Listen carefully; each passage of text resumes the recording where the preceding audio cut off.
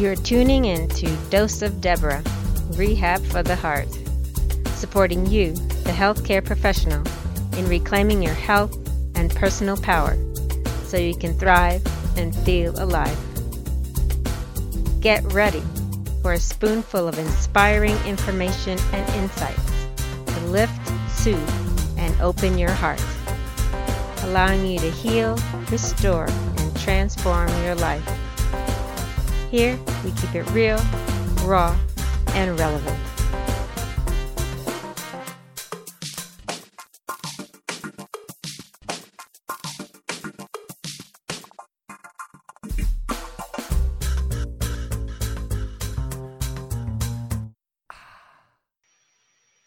Welcome to Dose of Deborah, Rehab for the Heart. I'm your host, Dr. Deb Howell. I want to tell you about my day today, and it was an extra special day. And my day started with getting in the car and having gratitude simply for the day, and then asking the Lord, who am I to serve? And how am I to serve today?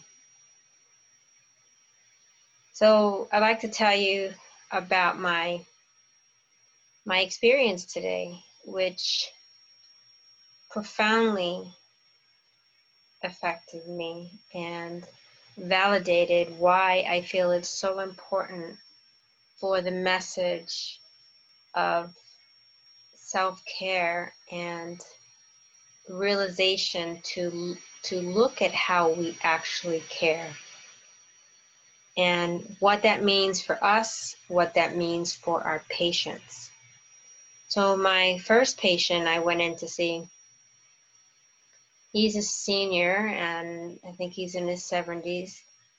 And this gentleman was feeling very tired, very weak and swollen, and had dialysis treatment the day before. But his main thing was that he was still having a difficult time, and he shared with me that he needed to get home. He needed to get well so he could get home.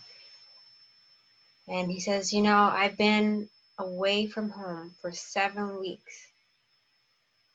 And he says, my wife misses me and needs me, and I miss her.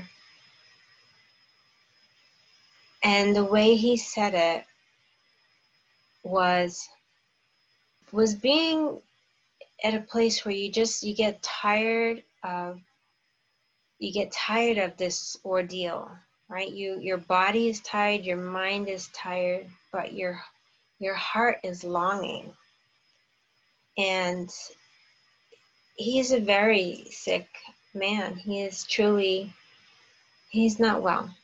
And the sadness in his missing being in his home, being with the person that he loves, and sharing whatever moments are left is, and especially with this COVID time where people aren't able to come to the facility, to stay there and to acknowledge where he is and to help him find comfort in that moment was what I did, because ultimately I was limited in what I could do for him because he was really quite fatigued. So comforting him, pulling up the covers, the blanket, and it was just like a little child.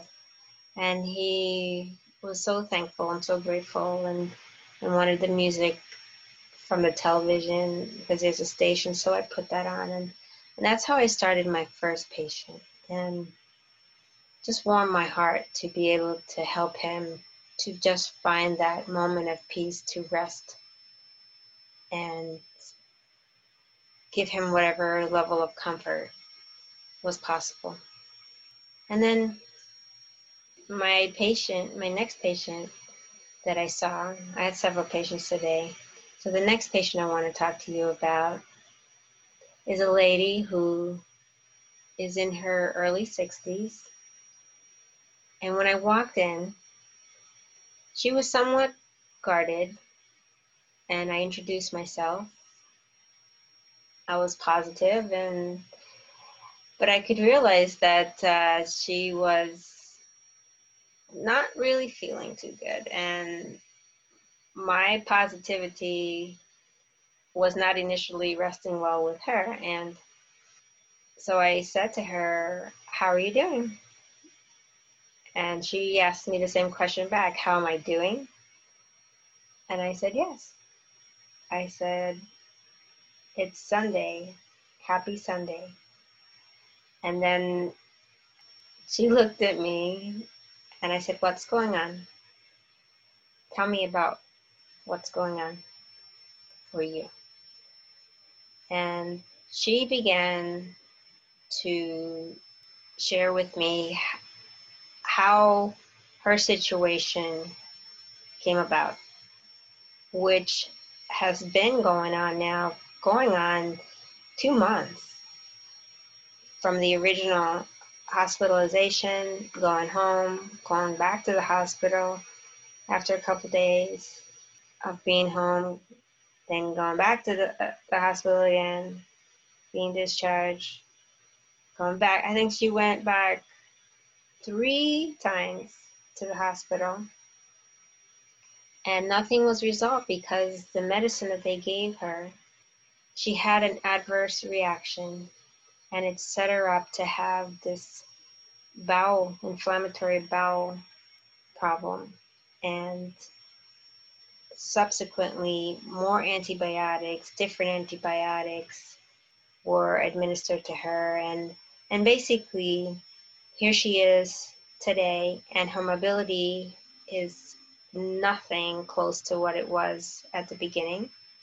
And she is feeling uncertain, afraid, and upset that she's laying in the bed. And apparently she had a physician say to her at some point in one of her hospitalizations was, "I saved your life." And she said back to him, "You saved my life. I didn't even know I was close to dying." So basically what she had talked to me about was the fact that she really didn't know what was going on with her body. And she had all these doctors in her care. She had all these people coming in and out of her room, and yet she laid in that bed wondering, am I going to die since I was close to death? And what's going on, right? Am I ever going to get better? Because she can't seem to go home and to stay home. And it's affecting everything. And now this level of distress, emotional distress, feeling hopeless, feeling helpless, and having so many different people come in and out of her life. But yet she had no knowledge of what was going on with her. So I took a moment and I basically started a conversation about what antibiotics can do to the system, to understand, to get a grasp of what actually happened. I wanted some specifics to the details of how this all began, because it was definitely one issue that built upon another, and here we are treating the side effects of the treatment. And it's this roller coaster ride, and the patient's on the ride, and they don't know when they're ever going to get off this ride. And what I was able to do for this woman in helping her to understand a process, first of all, and to help her recognize what her body's response, what had occurred, and to give her some semblance of order, right? Instead of just feeling this overwhelming, I have no clue what's going on with me, I don't know my body, and no one's talking to me in anything that I can understand. So at the end of our conversation, she had started crying because now I gave her something that was within her to understand that it's possible to feel in charge again, to feel hope again, which is what she said, that she felt hope and she felt that she had some clarity on why something would happen, because nothing was really explained to her on this cascade of events that had happened. And if things were said, when they were said, how they were said, right? At the end of the day, it's what did the patient understand? And what she said to me was, you have taken time to explain to me, to listen to me, and to share with me some real, tangible information. And she started to cry and just was, she looked at me and she says, I just can't thank you enough. Because at this point, she felt like it's possible for her to resume her life at some point, that there was information that she could actually follow on and to learn more about instead of feeling lost in space and to be alone in this bed, which is other things that she would say. She goes, I'm laying in this bed thinking all kinds of things and no one is helping me. No one is telling me anything and I just don't know. So this open-ended void sense, produces a state of angst and distress. And I get back to the concern that I have with our system, our healthcare system, is that if we are supposed to be caring for people, how are we allowing people to lay in this place where this person in the bed is confounded, is overwhelmed, has no understanding of what's going on in their body, yet they get discharged, they get readmitted. They get discharged, they get readmitted. They get discharged, they get readmitted. And it's like it's just check boxes, right?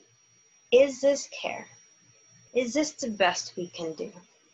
And my gratitude to share this time, to have this time with this woman, was that it brought her hope. It had her feeling possibilities of recovery, possibilities of actually, how do I take care of myself?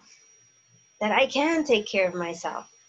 And how important is that to empower our patients to feel like they can take care of themselves? They can learn some skills, some new information, that they can take care of themselves. Instead of us assuming that people know things and just we're too busy to get things done and move on to the next, that we are missing the fact that the quality of time that we're spending with the individual to help them, to help themselves, is not effective. So that was my second patient, and I was very grateful to serve because she also said that she'd been praying, and I became for her an answer to her prayers. That brings me joy. That brings me a level of peace where I feel in line with why I'm in this profession, to serve and to care and to help people to understand the steps that they need to take charge of their health, their life, the perspective that they have. This is important, and this is part of care. We are missing the mark as a system, and this is why I'm sharing with you today. The final patient that I want to share with you is about a young fella who's in his mid-30s. who sustained a traumatic accident that's resulted in his loss of a limb. So he has an amputation. He has a spinal cord injury, so he's now paralyzed from the waist down. And he's got fractures in his spine. What he has upon meeting him is a beautiful attitude. And in greeting him and in talking to him, he said something that caught my ear, caught it really quick. And he said something to the effect that he wasn't going to be able to walk again. And as he was saying that, I was watching his limbs sort of jump, like spasms. And I asked him about that. I asked him about, were your legs always jumping like this? And he said, no, there was a point where they didn't move at all. So I know as a therapist that this is wonderful information. And he was also sharing with me about some other sensation that he had in his hip and his upper thigh that, he couldn't tell if he was imagining it or if it was real. And it turned out that it was a real sensation going on in the hip joint. So all of that is very positive when it comes to the body and the reinnervation of nerves right after an injury. So, but going back to what he said initially was that my concern was, what is his belief? If he's going to say that he's not going to be able to walk again, and that is a belief that is stuck in him, then that is going to be a barrier to moving forward. So I brought back that question to say, why did you, I believe I heard you say, you will never walk again. And I said, why do you say that? And he proceeded to answer me, because that's kind of what he was told. I said, well, from what I see right here, right now, you were told this at the beginning. There was no movement whatsoever. And there's no indication of a complete severing. So the question is, do you set a limit for yourself when clearly there is some changes going on that you didn't have before? And as I had this conversation, he started to cry, because he said to me, no one ever talked to me about this in this way. And I said, okay. So it's very important that we take a moment to listen to what people are saying, listen to what people believe about their situation, because our words matter. Our attention and care matters. And what it means to the patient is to put them back in a space, in a mental space of feeling hopeful and feeling empowered, feeling that even after life has radically changed, that the possibility of moving forward, being able to move forward, to have the mental capacity to, we don't have all the answers that's ahead of us, but the fact is that, can we engage in a way that we feel equipped? We have hope moving. We have that spirit, that life force moving us when the physical body is impaired. What moves us? So, he was grateful again. He expressed his gratitude to me, and a few times during our session, because I had him do different things that he hadn't done before. And he felt so hopeful. And I felt today like I was just this messenger of hope. And it brought me added joy at the end of my day and throughout my day, because the meaning derived from my experiences with these patients is that we are serving people. We are serving human beings who are in a struggle, who are overwhelmed by their circumstances. who lay in a bed and for a 24-hour day, all kinds of thoughts come to them. And when we come and go and we're just, just aloof and really not present to who we have and the impact and influence that we can have on people so that they can actually re-engage and feel that their life is going to be manageable, that they can learn the tools, they can become equipped, right? Because when you drop into that space of being in a place of hope and faith and being in your heart and learning how to trust that even though everything is different than what you knew yesterday, what you knew 2 months ago, because all these 3 people that I just talked about have been in a hospital situation now going on 2 months. And that's a long time to be in a hospital, to be in a hospital bed. And how many people are coming and going? And how many people are taking a moment to listen to what people are feeling, the questions that they have, the things that they don't even know that they don't know, right? How do we help our patients to help themselves? Caring for our patients, effectively caring for our patients requires that we as healthcare providers take care of ourselves, stay present to ourselves, that we're able to listen, we're able to be present for our patients, we're able to drop in and sit and share and open our hearts to care. And so I hope that this touched your heart. I hope that something that I said will have you reflect on what it means to you to care and how you feel about the way you care. And would the way that you care work for you if you were that patient in the bed? I care about you. I care about what we're doing as a system.